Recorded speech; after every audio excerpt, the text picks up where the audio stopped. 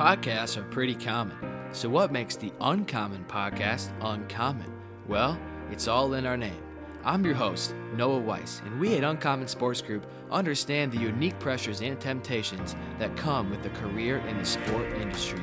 We provide uncommon training that helps you successfully navigate common challenges. Hit the follow button on this podcast. Follow us on Instagram, Twitter, Facebook, and LinkedIn. Check out our website and become uncommon.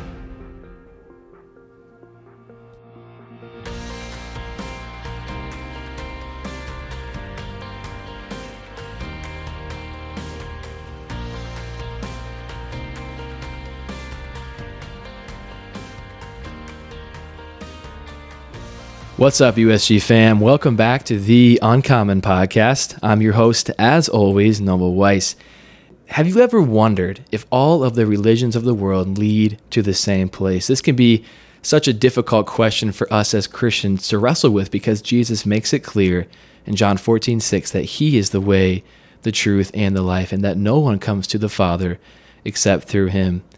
To help us answer this question, I am excited to welcome accredited Christian apologist and philosophy professor at Denver Seminary, Dr. Douglas Groothuis, on to the podcast with me today. Dr. Groothuis will be walking us through the core differences between the world's major religions to truly answer the question, can all religions be true? Dr. Groothuis, thanks for your time today. You're welcome. Happy to be here, Noah. Absolutely.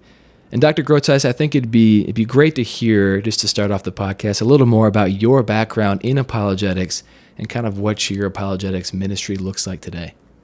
Yes, well, I think I could start at my conversion.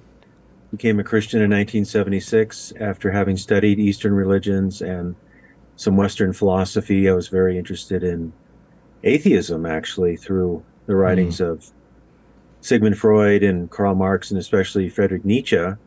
But God got a hold of me in the summer of 1976. I became a Christian. And shortly after that, I became very interested in defending the faith as true and rational and pertinent to the whole of life, which is how I understand apologetics. Yeah. Key to that was reading Francis Schaeffer's book, The God Who Was There. So I started reading as much as I could in apologetics and theology and learning the Bible and so on. And fast forward 46 years, 47 years, here we are. So I teach philosophy at Denver Seminary. I've been here now for 30 years, written 19 books.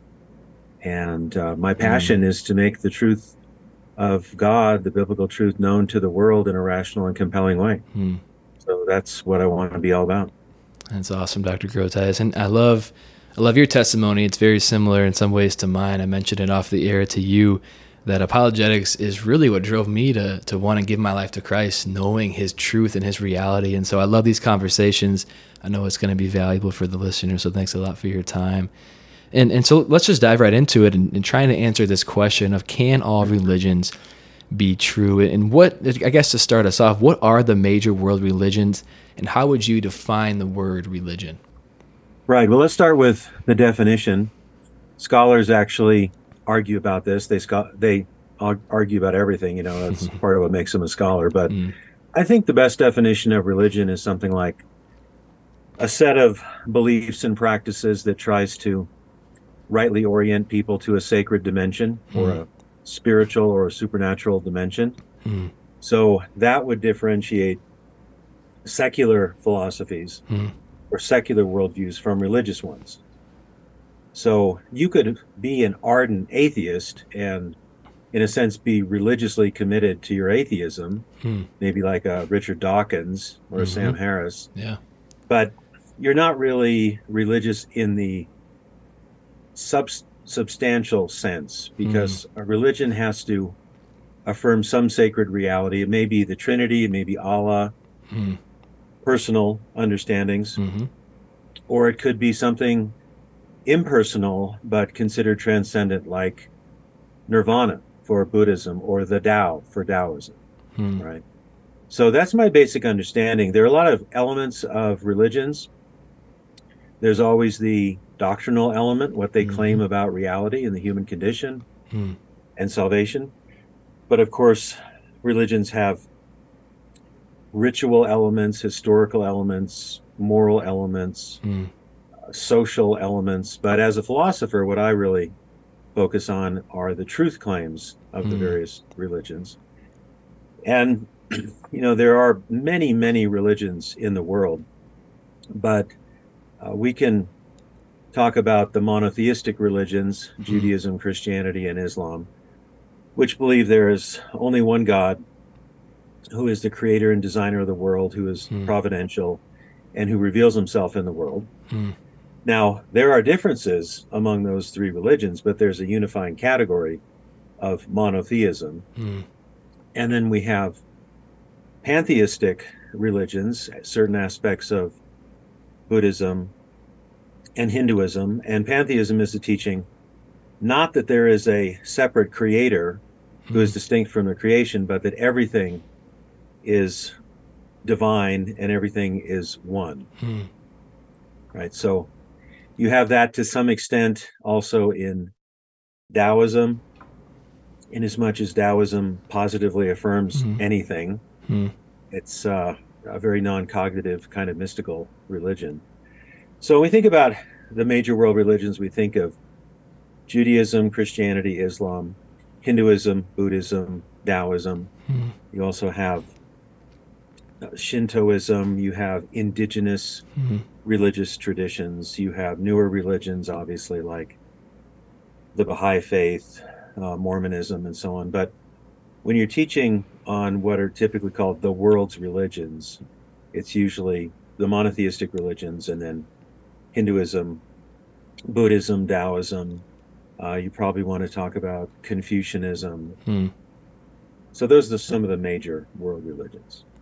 Thanks for sharing on that, Dr. Grotes. I think it's important for our listeners to even just have that awareness of, what are these world religions? What are kind of the, quote unquote competing belief systems across the world that I need to be, as a Christian, prepared to understand and even converse with others about. So that is very helpful. And I loved your book. It's titled "Are All Religions One?" Really good, very very short, 30 pages or so, but does a great job unpacking these world religions and them compared to Christianity. And in that book, you talk about a really awesome picture and story of the elephant and the blind men. So I'd love for you to share with us that story and what it tells us about how the general secular society views religions. Right. Well, one view of religion, of course, is that they're all wrong, right? So Yeah. Friedrich Nietzsche said God is dead. He Hmm. claimed that there was no God, there was no supernatural, and we were left to our own creative impulses to find meaning in life. Hmm. So if someone is a hardcore atheist, secularist, they think that all the religions are false. They might Yeah. contain some significant religious teachings. Of course, they have a historical impact, cultural impact, and so on. But a very common idea for people who are not atheists is that all the religions of the world, or at least most of them, are teaching basically the same message, but teaching the same message in a different way. And there's a little parable of the blind men and the elephant that is used to try to make this point. And it's the idea that you have a number of blind individuals who are, for some reason, stumbling around an elephant. It's kind of a dangerous proposition when you think of it. And so one blind man feels the trunk and he says, oh, the whole elephant must be like the trunk, kind of hard and dry. And another another blind man feels the elephant's ear, which is silky. And he says the whole elephant must be silky. And another man keeps switching him around, feels the feet, and he feels the tusk, and he feels the ivory, and he says it all must be smooth. And then you've got the blind man in the very dangerous place of the tail, and he feels the tail, and he says it's wiry. So the idea is that the world religions are like blind men, and they take part of the whole and attribute it to the whole. So Buddhists would falsely say, we have a corner on reality, we know what the elephant is. Christians say, we have a corner on reality, we know what the elephant is. But really, you need this bigger, broader perspective of the whole elephant. So each religion gets part of the truth But when it tries to absolutize and universalize the truth, it goes wrong. Mm. So, to switch metaphors, you have to sort of stay in your lane. Mm. So, if you're a Christian, you have Christian beliefs, Christian practices, that's fine for you. Mm. If you're a Buddhist, you have Buddhist beliefs and practices, same for Islam, etc. Mm. Right? Yeah. Now, it's a kind of compelling little parable or Mm. analogy. But when you try to give an argument from analogy, you have to make sure the analogy works. Mm-hmm. So, what happens with religions is nothing like the blind man and the elephant, because to go to Buddhism, the Buddha preached what he called the Four Noble Truths. Mm. These were not the four interesting perspectives that I happen to have Yeah. in my setting, given my situation. Buddhism claims to know ultimate reality, Mm. and it sums it up in this Four Noble Truths. And Yeah. Christianity claims, of course, that there is one true creator, personal, Mm. relational God who has made the sacrifice for our sins Mm. through Jesus Christ. And that is the one absolute universal truth. Mm. So, Buddhism, which says the ultimate reality is something called nirvana, which is a state of being beyond craving and Mm. desire, and you have Christianity saying the ultimate reality is God the Father, Son, and Holy Spirit. Those two things cannot both be the ultimate reality because Mm. they have incompatible properties, Mm. right? So, this little parable, or maybe better put, this argument from analogy, Mm. really doesn't do any rational work whatsoever. It basically clouds things over. Yeah. And it's also rather insulting to all the religions because Yeah. it's saying that each religion is like a blind man who doesn't understand the whole, Mm. when religions always make truth claims about the Mm. nature of reality. Yeah. What is the ultimate reality? Who are we as human beings? What is the human problem? How ought humans respond to the sacred dimension? Is there an afterlife? Is it heaven, hell? Is it karma, reincarnation? Mm. Is it the possibility of nirvana? So we've really got to get in the thick of competing truth claims and then get into some arguments Mm. and brush aside these very unhelpful uh, stories, parables, Absolutely. basically. Absolutely. So well said. And I think it's important for our listeners. That's why I love that you pointed it out at the end, to really understand that each religion does make a very unique truth claim that honestly contradicts all the others. That there is no really synonym in between all the world religions, and so it's important to know that, Yeah. especially in terms of that analogy, which can, I think, cause that confusion of, oh, they're all kind of reaching towards the same object, Yeah. when in Well, and reality there they're are not. other images that confuse people too. People say that all the streams lead into the same ocean. Yeah. Great. What does that have to do with comparative religion? Right. You know, Exactly. or all you have a number of roads that all reach the mountaintop. Hmm. Well, maybe you do, maybe you don't. Maybe some of them go off the cliff. Yeah. And even if some of them or all of them make it to the mountaintop, that says nothing Hmm. about the rational assessment of religious truth claims. It's just Absolutely. a dodge, basically. Absolutely. It's so well said. And even just getting into that as well, I love that in your book, you took the time to compare Christianity, Islam, and dualistic, Hinduism by their teachings on some of the core elements of ultimate reality, the nature of humanity, and spiritual liberation. So I want to take some time to walk through those comparisons so the listeners can really see how these major world religions differ, and how in some ways they even agree. So I guess, how to start us off, how do the major world religions compare when it comes to ultimate reality? Yeah. By ultimate reality, we mean the fundamental existence. So, Hmm. what is, you might say, the most real or the most important? And as I mentioned at the beginning, all religions claim there is some sacred or spiritual realm Hmm. that should be our ultimate concern in Hmm. life for spiritual liberation, spiritual flourishing. So, all religions teach there is some final or supreme reality, but they don't agree on what it is. Hmm. That's the key issue. So, you can divide the religions in one sense philosophically into the personal theisms, often called monotheism. So Judaism, Christianity, and Islam. And then there are versions of Buddhism and Hinduism that have a personal God, but they're not right at the center of the religion the way you have it with Judaism, Christianity, and Islam.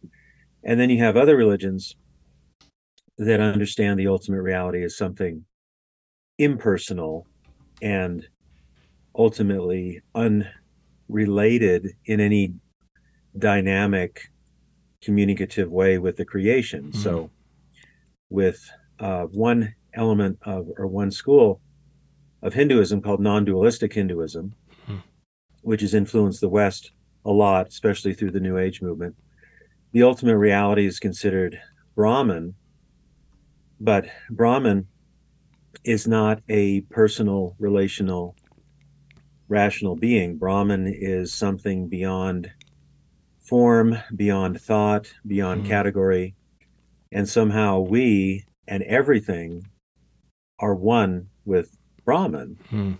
But there's no real gospel of Brahman.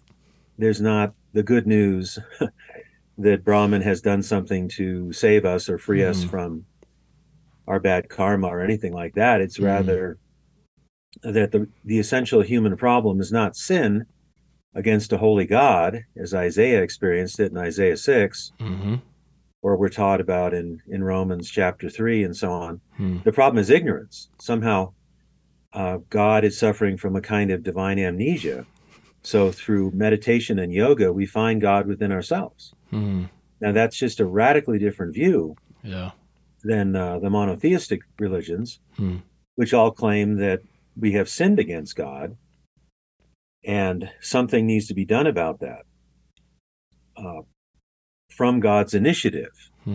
Now, of course, the big dividing point here is between Judaism and Christianity taken as a whole, that Judaism, the prophets, the nation of Israel lead up to Messiah, Jesus Christ. And then we have the new covenant, we have the completed revelation from God. And there's grace there. God is holy, just, and good, but God shows his grace in the covenants. He shows his grace in the love of God in Jesus Christ. And so we repent and we come to Christ to do the work of forgiveness for us. Right? And then over 500 years later, Muhammad comes along and goes into a cave and claims to have a new revelation from the one true God that ends up contradicting the revelation we have in the Hebrew Bible and the New Testament. And he puts it back on works, that if you attain enough good works, then you might merit paradise or you might not merit paradise. So there's like a continuity between what God revealed to the ancient Jews and to the early church. You see that in Scripture. The New Testament is fulfillment of the Hebrew Scripture.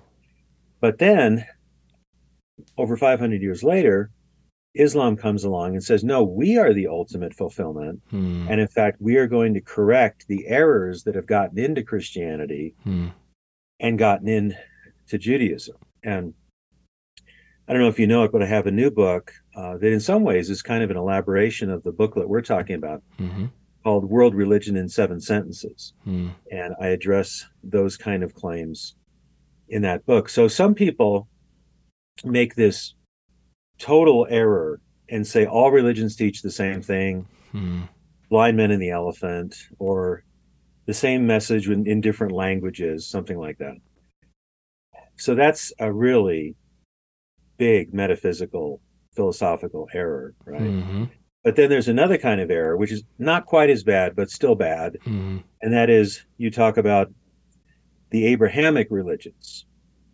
So you say, they're all rooted in Father Abraham, who received covenant from God. So you have Judaism, Christianity, and Islam. And those are really 3 manifestations or 3 expressions of the same basic religion, which is monotheism. And that's simply not true.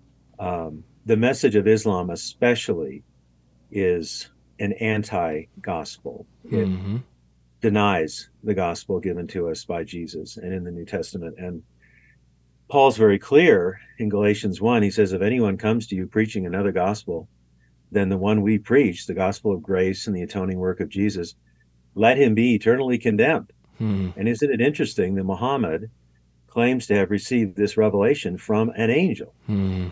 Yeah.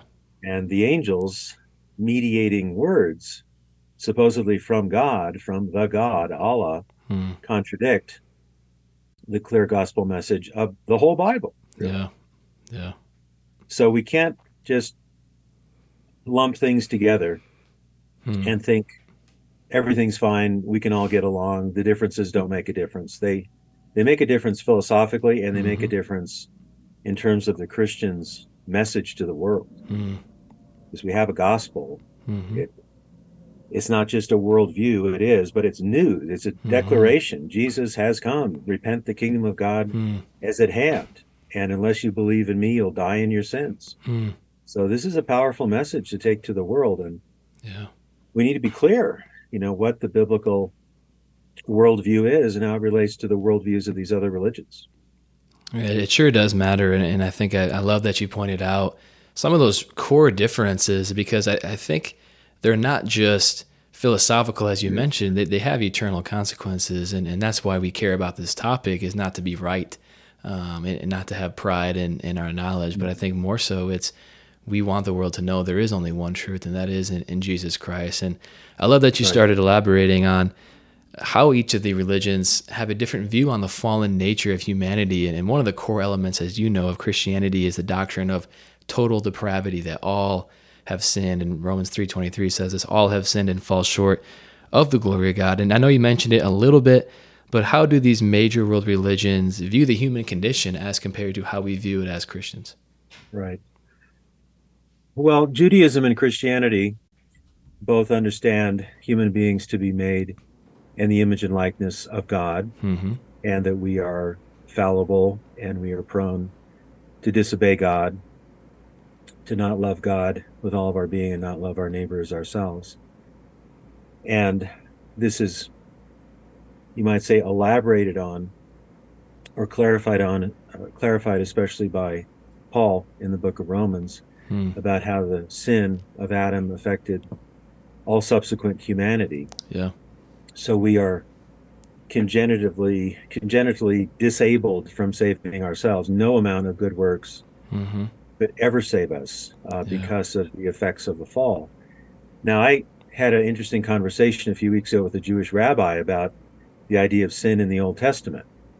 And Jewish people, even if they have a pretty high view of the Old Testament, the Hebrew Bible, don't believe in the power of original sin the way we as Christians do.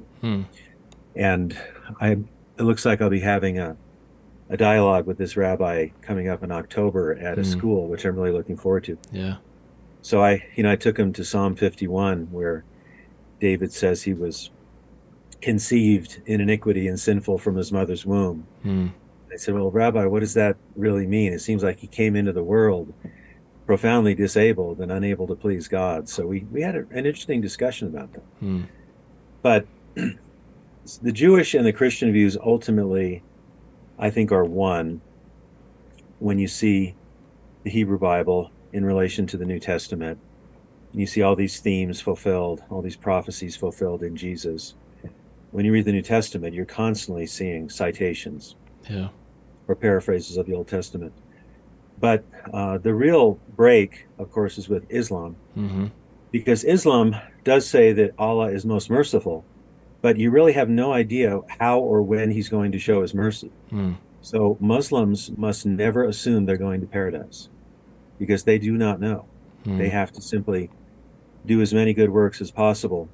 The only way they can know is if they die in a jihad. Then they are guaranteed to go directly to paradise. Wow. How different is that from the message of the scripture? Very different. God so loved the world, he sent his only son, that whoever believes on him will not perish, but have everlasting life. That's a promise. Where Jesus is saying, if you're truly my disciples, then you will know the truth, and the truth will set you free. Amen. John 8. Amen. What is it? 31, 32 in there. So you've got the monotheistic religions that realize there's some problem between the perfect creator and the imperfect creation and human evil and human rebellion. But then you've got other religions like non-dualistic Hinduism or original Buddhism Mm-hmm. that don't set things up in that way at all. The problem is basically life is full of suffering. That's the first of the Four Noble Truths of Buddhism. Life is suffering. Mm. We are frustrated in not getting what we desire. We often have the things we don't want, like illnesses, bad relationships. Mm. And so the answer is not to be forgiven or have a hope that ultimately the creation will be freed from its bondage, as Romans 8 teaches, Mm. but that we can somehow, through mental discipline over many, many lifetimes, be released completely from the space-time material world. Mm. So Hinduism and Buddhism have no, or Taoism, have no doctrine of cosmic redemption, Mm. and really no doctrine of personal redemption. Wow. So instead of instead of resurrection, there's the idea of reincarnation, Mm. that you have bad karma to work off. So you come back in another life to work off the bad karma, get some good karma. Mm. But eventually you leave the wheel of suffering. It's called the wheel of samsara, Mm-hmm. completely, and attain a state. In Hinduism, it's sometimes called, well, actually, it was originally called nirvana in Hinduism, and that term was taken over by Buddhism. Mm. But Hindus sometimes talk about a state of moksha or liberation. Yeah. And it's not being in a redeemed community in fellowship with God. That's Christianity. That's Mhm. Revelation 21 and 22. That's Yeah. 1 Corinthians 15. Yeah. It's out of this world, away from matter, time, space, just freed from the suffering that is intrinsic to the world. Now, the biblical view is that God created the world good and very good, Yeah. Genesis 1, Yeah. but it's fallen. But Yeah. it's originally good, and that goodness is based on the uncreated, perfect goodness of God Himself. Mm. So the reason we have suffering and death and cruelty and pain is because of the fall. It's because of what happened in Genesis 3. Yeah. But since God is good and a personal being, Mm-hmm. and He made the world good, the world and everything and human beings within it are redeemable. Yeah. You know, not everyone will be redeemed. Mm. Jesus talked about the separation of the sheep and the goats in Yeah. Revelation, or rather in Matthew 25, certainly. Mm-hmm. But the Christian has a very profound rational hope for redemption. Mm. And it's not simply sloughing off or shedding the material body, Yeah. and just getting out of this hellhole of a world and being freed Mm. from birth and rebirth, the karmic Yeah. necessity. It's a hope in the forgiveness of sins, being justified through the work of Jesus, having your sins separated from you as far as the east is from the west, and having the righteousness of Christ given to you, Mm. imputed righteousness. It's very profound. Mm. I should say the righteousness of Christ attributed to our account is the better Yeah. way to put it. Yeah. And then eventually being freed from the power and presence of sin entirely. So in this Mhm. world, before we're glorified, we're freed from the penalty of sin Mm-hmm. and much of the power of sin. But in the world to come, we'll be freed from the presence of sin and the power of sin. So Mm. when you look at Revelation 21 and 22, it's Yeah. a place where there's no curse, no tears, Yeah. no pain. It's like a temple, a garden, a city. Mm. But it's real people interacting as human beings in their glorified bodies with their Creator. And Yeah. there's no other religion that has anything close to that. Yeah. And it's based on evidence, you know. Hmm. It's all based ultimately on what Christ has achieved, Yeah. you know, because He is resurrected Mm. and He is at the right hand of the Father. Yeah. He will come back and one day resurrect us. That's the teaching of 1 Corinthians 15. So Mm-hmm. the resurrection is sure. We have good evidence for it, Yeah. and it's a foretaste Mm. of a resurrected world for the redeemed. Yeah. That's just gloriously good news, and Hmm. that helps get you through some tough times. Sure does. Sure does, Dr. Grotes. Thanks so much for sharing on that. It's, I think, very important, again, to understand as a Christian, okay, what do these other world religions believe and think about the human condition, total depravity? How do they view that, and how do they overcome that? And I think as believers, we can see so obviously the sin in the world, and even from our youth, we can see the sin in our own lives. And so it's as you mentioned, a very comforting reality to know that there is a sense of spiritual liberation from that via the life, death, and resurrection of Christ. Yeah. And, even just diving into that more, you sort of touched on it a little bit, but these major world religions discuss a different element, a different level of spiritual liberation, whether it be, as you mentioned, in Islam, doing the good works, not even having assurance in that. So just share quickly, if you have any more thoughts on it, how do these different world religions view spiritual freedom and liberation? Right. Well, it basically comes down to, are you saved by good works? Are you saved by the grace of God? Hmm. Or are you saved through some mystical experience of a spiritual reality? Those are really the three categories. And then there's some religions that are not all that specific about salvation per se. For Yeah. example, Confucianism doesn't Hmm. talk a lot about that. It talks about the way of heaven, the way of propriety, Hmm. but it doesn't have a kind of recipe or formula for spiritual liberation. The same would be true of Shintoism. But if you're Yeah. talking about um, Judaism, Christianity, and Islam on one side, the monotheistic side, and then talking about Hinduism, Buddhism, and Taoism Hmm. on another side, they do advocate some kind of spiritual liberation because all religions teach that there's something wrong with humanity Mm-hmm. and somehow it can be rectified through religion. And Christianity, the teachings of the Bible, give us a very bleak assessment of the human condition. All have sinned and fallen short of the glory of God, Hmm.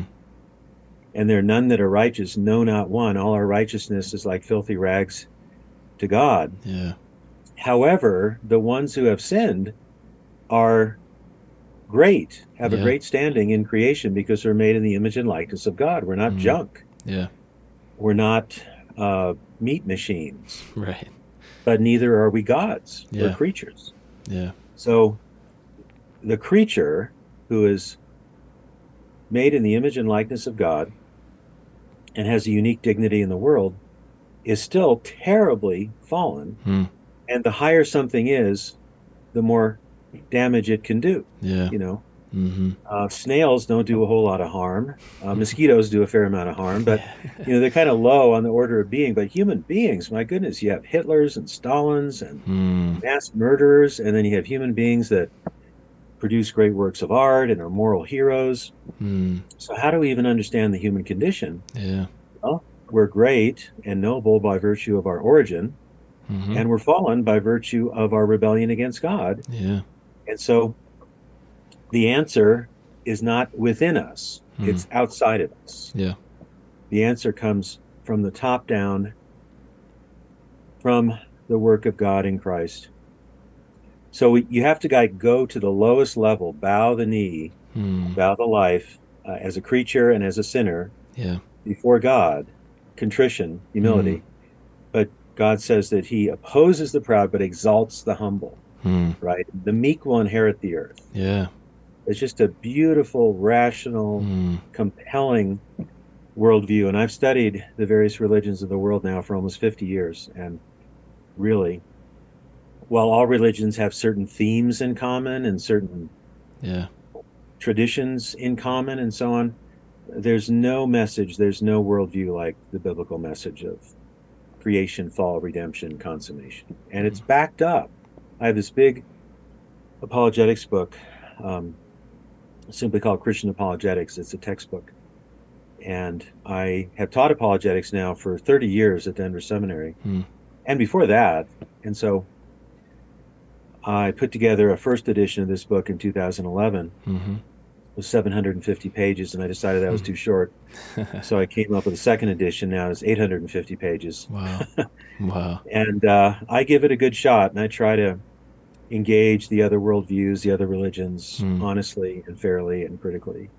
And at age 66, having been a Christian now for 47 years, I'm more convinced and more passionate about the truth of Hmm. Scripture and the power of the gospel than I ever have been. It's amazing. It's so encouraging for our listeners, Dr. Groteis, I think, to hear that from you, someone who studies this for a living. Yeah. It is encouraging for us. And I do have that book on my shelf at home, so it's definitely highly recommended to our listeners. The quiz is next week, so get busy. I'll do my best. I'll do my best.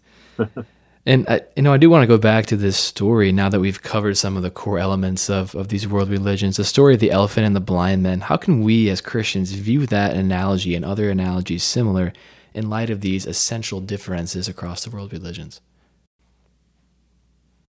I think we should realize that these little parables, these little stories, have a pretty big effect on people. Mm-hmm. And you've got, as I said, a variety of them. You've got the idea that the various streams go into the same ocean. The same ocean is the spiritual reality. Mm. Different roads go to the top of the mountain. You all get to the top of the mountain. Yeah. Or another one would be, you could say the same message in different languages like German, French, Swahili, but it's the same message. Yeah. The problem is all these analogies or all these little stories just don't do the work. Yeah. They fail. It'd sort of be like saying that all the different political ideologies teach the same thing. Marxism teaches the same thing as free market, teaches the same thing as anarchy. No, they don't. Yeah, not at all. They're different accounts of who we are as humans, different account of the good life, different account of what civil society should be, different accounts of what the state should be. Mm-hmm. So what do you have? You have disagreements. And when you have disagreements about important topics, the worst thing to do is to pretend there are no disagreements. Yeah.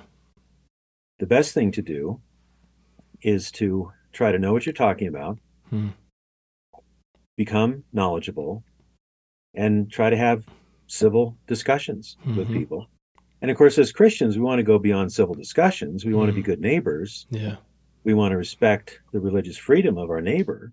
But at the same time, we want to defend and commend the gospel as true, rational, and pertinent for time and eternity. So it's a significant challenge Christians have, to speak out and to be a strong witness, pray for our neighbors, and to know something about what we're talking about. Yeah. It really helps if you have a Muslim neighbor to know a little bit about Islam. Yeah. You have a Buddhist neighbor, know a little bit about Buddhism. And you can know things from reading and videos and from our little video. But it's always really significant to try to have a conversation with people. Absolutely. Because, there's Buddhism as a history and as a worldview. Yeah. And then there's individual Buddhists. And individual Buddhists have their own experience, their own belief. Yeah. And you're dealing with a unique human being. So you need to do a kind of assessment or analysis of who they are as people, not just what belief system do they hold to. It's a both and. Yeah. But you want to do a kind of testimony analysis too. Could be, your Buddhist neighbor had a Christian relative who was really obnoxious and overbearing, and so anytime they hear Christianity, they just want to run. So you have to factor that in how you talk to this Buddhist neighbor, this Muslim neighbor, whoever it is. Yeah, it's very well said, Dr. Groteis, and it's so true. You think about the reality that if we're going to be sharing our faith, and that's our calling, Matthew 28, 16 through 20 is very clear about that. I think there has to be some work that goes into it of understanding, what do other people believe? How can we minister to them in a loving way? As you mentioned, that's also an important element to it. But I think that's why this conversation is valuable. And I think that's why it's important have an Well, I come understanding. back to Ephesians 4:15 a lot, where Paul's talking about the church becoming more mature, the body of Hmm. Christ. Yeah. But the principle applies to everybody. He says, speak the truth in love. Mm. So the temptation is to speak the truth without love Yeah. and to be dogmatic and obnoxious, or to be loving in a sentimental way that doesn't have a truth backbone. Yeah. So what we want to try to do is speak the truth of God, the Bible, the gospel, do it in a patient and kind Yeah. and servanthood Hmm. kind of way, Yeah. which, involves learning how to listen, Mm-hmm. not talking too much. Yeah. Um, Sometimes Christians talk too much or talk too little, like Yeah. we don't share the gospel at all, or we just never shut up and listen to what the other person has to say. So, Hmm. gospel and apologetic conversations are very significant. Hmm. No And through doubt. friendships over time, Yeah. very significant. And there's another dimension I want to emphasize, and that is that we're not only dealing with a conflict of ideas, we're dealing with a spiritual battle. Hmm. So Yeah. Paul's very clear that, you know, we are dealing with demonic forces who want to Hmm. keep people in subjection, who want to keep Yeah. people in bondage. Yeah. So when we're bringing the gospel, which is the power of salvation to all who believe, Paul Hmm. says in Romans 1, Yeah. the enemy wants to keep people in the dark Yep. and wants to deceive them because he's the father of lies, John Hmm. 8:44. Yeah. So we need to have on the full armor of God, Ephesians 6:10 through 19. Mm-hmm. We need to be prayed up.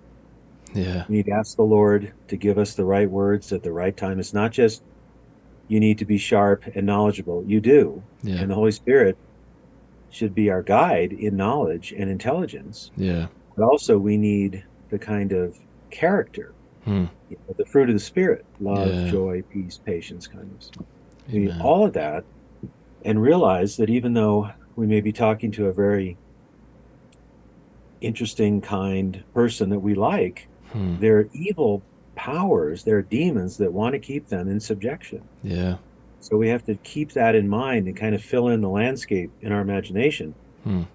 and, keep pressing in to the truth, because Hebrews 4:12 says the word of God is living and active, sharper than any Yeah. two-edged sword. Yeah. So you communicate the scripture, you defend the scripture, have a reason for the hope that is within you, Hmm. present this with gentleness and respect. Yeah. It's Peter 3:15. Yeah. That can be very powerful, but you're in for a fight. It's just Mm-hmm. the way it is. Yeah. Until we're with the Lord, we're in a battle. No doubt. I love that you pointed that out. It really is. And, I think that's part of that battle is this increasingly popular view that all religions are true. I think in postmodern America and in postmodern in the world in general, this has become so popular. And for our listeners, a lot of them are in the Gen Z, in their 20s or older or younger, in between that. It's an increasingly popular viewpoint. So it's important to have an awareness and understanding of how can I minister this truth in love and do it in a way where God's name can be glorified in Christ and we can share that truth. So thanks for pointing that out. It's a very essential element. And Dr. Groothuis, there have been multiple attempts to reconcile these major differences among the world religions. And you mentioned in your book, John Hick's Religious Pluralism. What do we know about this theory, and can it be true? Right. There's a lot to that, and I can only kind of give the Cliff Notes version, if people still Yeah. know what Cliff Notes are. It's like the really simple presentation of it. Mm-hmm. But John Hick was a philosopher of religion, and he began his career as an evangelical Christian, Yeah. but moved very far away from it. And he said, we can't really talk about the ultimate reality as God. We have to talk about it as the real. Hmm. So the real can encompass the impersonal views of God and the personal views of God. Yeah. And somehow the real is expressed in all the religions, and all the major religions can help people go from self-centered to reality-centered. Yeah. Okay, so that's how he tries to include everybody Hmm. in terms of religions are expressions of the real. Hmm. But the way to deal with John Hick is to say, we have a lot more knowledge of the real than you think. That Yeah. is, we have the evidence for God's existence from the fine-tuning argument, from the beginning of the universe argument, from the moral argument. I spent a lot of time on this Hmm. in my book, Christian Apologetics. So for John Hick's program to even get started, he has to deny biblical revelation as true. Yeah. Now, if you can give a strong case that biblical revelation is true, you have a foundation of natural theology, so there is an infinite personal creator God. Yeah. And then you add on to that the historical evidence, reliability of Scripture, the identity of Jesus, his death, resurrection, and ascension, then John Hick's whole program is just gone. Yeah. So that's one way of dealing with John Hick, Yeah. is through a strong apologetic. Totally. Another way is that his idea of the real makes no sense. How could you say that something, as he puts it, is neither personal nor impersonal, neither one nor many, neither purposeful or non-purposeful? He starts to hollow out the categories of existence Yeah.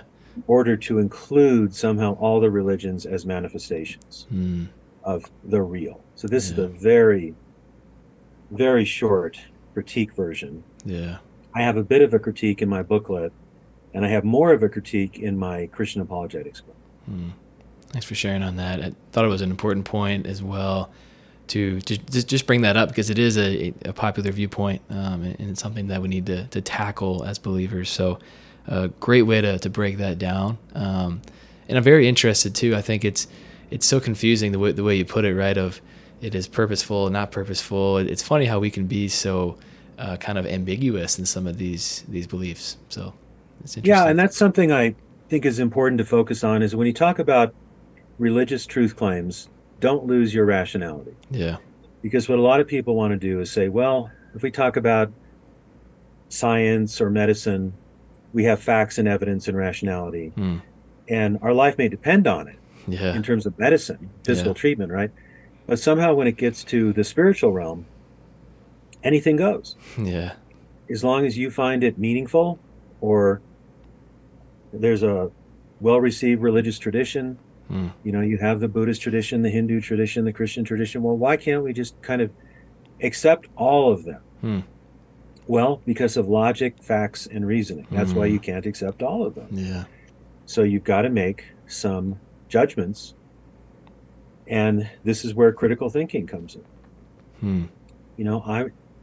My perspective is, may the best arguments win. I don't just say, because I'm a Christian, my views are correct and the Bible's true, therefore everybody else is wrong. Yeah.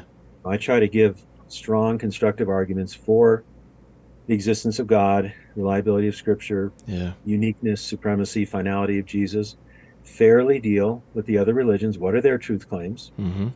And let's try to sort it out.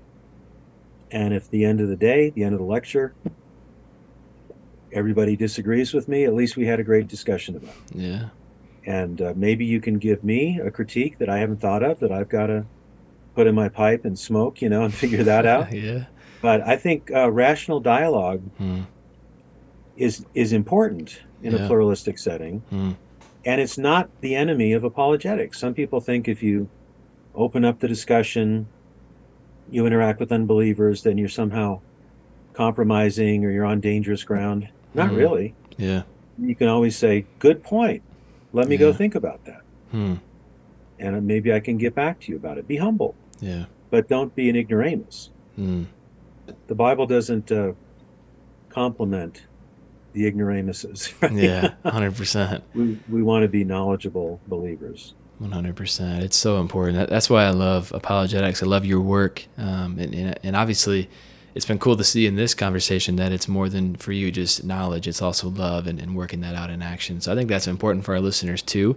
You can be knowledgeable, but a lot of people miss heaven between the 18 inches between their head and their heart, and it's important to have both of those in the same boat. I love the prophet Jeremiah, and in chapter 20, he's actually rather angry with God because God gave him such a difficult prophetic ministry. And he said, you gave me fire in my bones, and I tried to hold it in, but I can't. It has to come out. And Christians need fire in their bones for the gospel.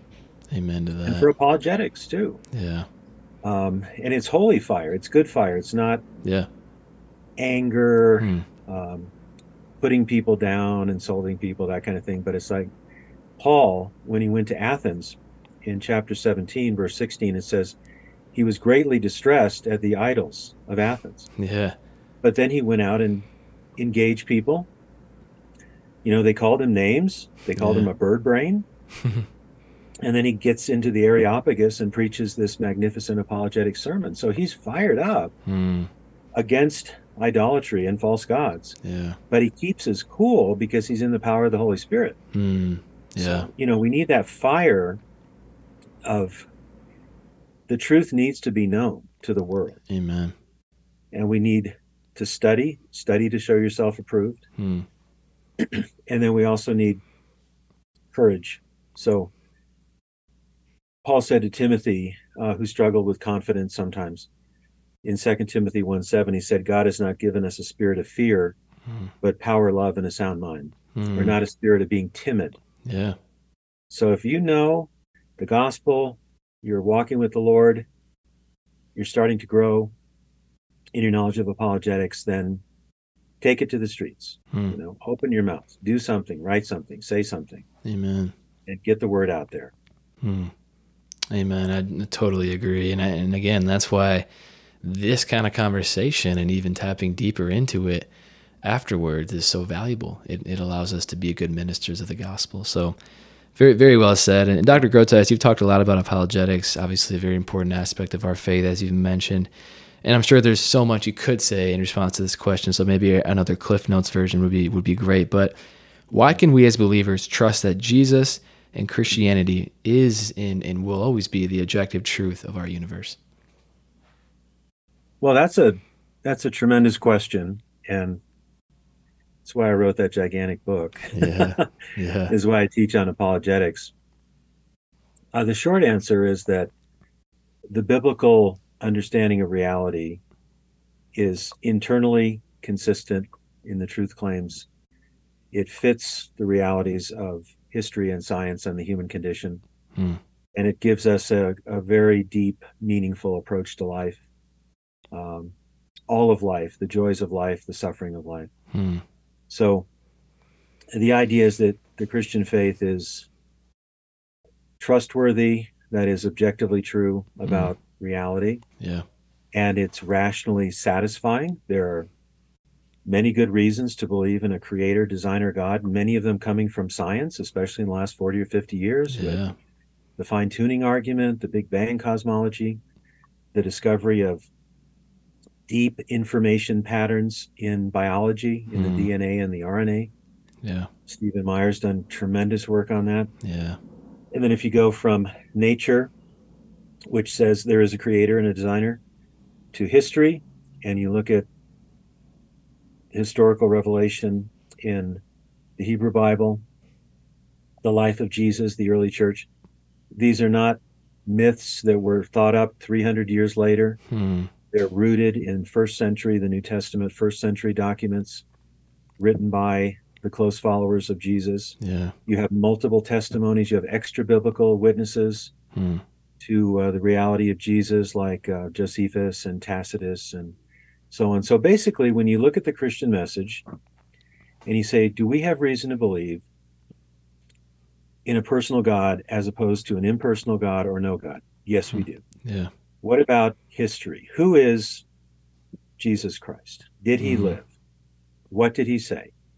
He claimed to be the atoning sacrifice for sins. He claimed to be God himself. And that's the best explanation of his claims and his credentials. Yeah.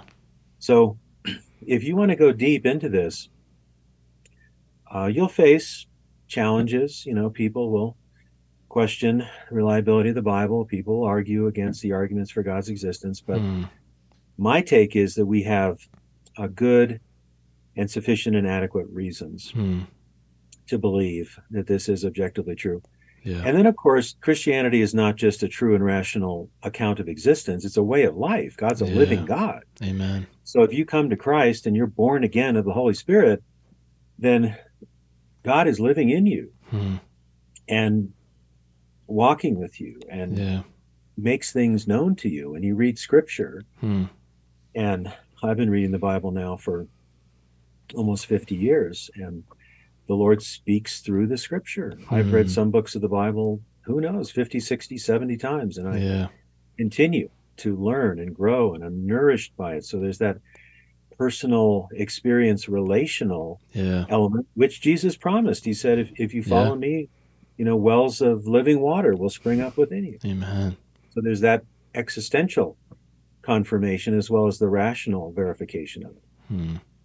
Very well said, Dr. Groteis. And for our listeners, I think I would love for them to continue in this journey of growing in apologetics. So where can they find your books? I know you said you wrote 19, which is awesome. Is Yeah. there a website or a place they can find those? Yes, I have a website that is simply called douglasgroteis.com, Awesome. and you'll have links to my books. Hmm. You'll have lots of videos. I do a fairly regular blog. You can sign up for that.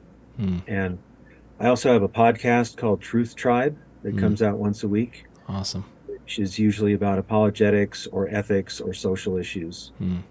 that kind of thing. So you can also find out about what I teach at Denver Seminary at denverseminary.edu. Awesome. We have a Christian apologetics master's degree here. Awesome. Yeah. Well, Dr. Groteis, I am so thankful for your time, and obviously for our listeners. Please use those resources. They will help you become a better minister of the gospel and more confident in what you believe. So thanks a lot for your time. You're welcome. Thank you.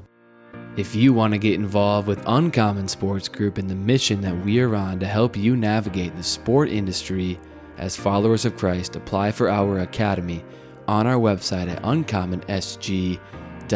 That's uncommonsg.org. Be sure to catch new episodes of the Uncommon Podcast every other week on Thursdays at midnight Eastern Time. Until next time, we pray that you will strive to be uncommon by glorifying the name of God in whatever you may do. See you next time.